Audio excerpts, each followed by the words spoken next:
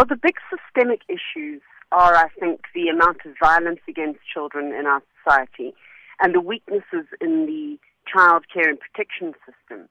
The other one, of course, is education and the failures in the education system, which are causing very poor outputs for South African children. And just how widespread are these problems, Professor?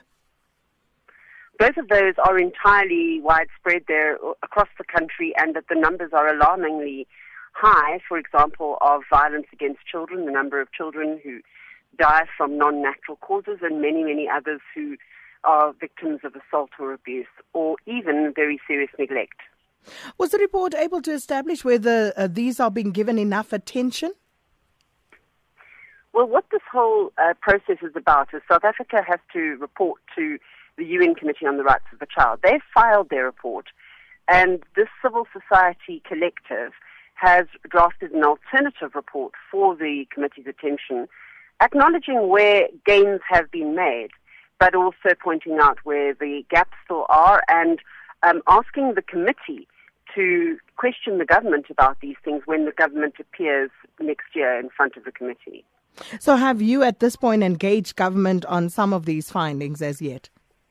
Civil society consistently and continuously engages with government on these issues. So, yes, none of this will really come as a surprise to government. They're very aware themselves of many of the problems, and indeed they do acknowledge some of the problems in their own report.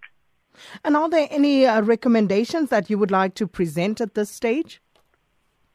Yes, there were a series of recommendations in the report, and I think the most important of these probably is system strengthening. It's very important, if we look at the care and protection system, for example, that we sort out the problems with the funding regime so that civil society partners who deliver services do get adequately funded to deliver that service, and so that we continue to grow the capacity in the country to work on the ground with children.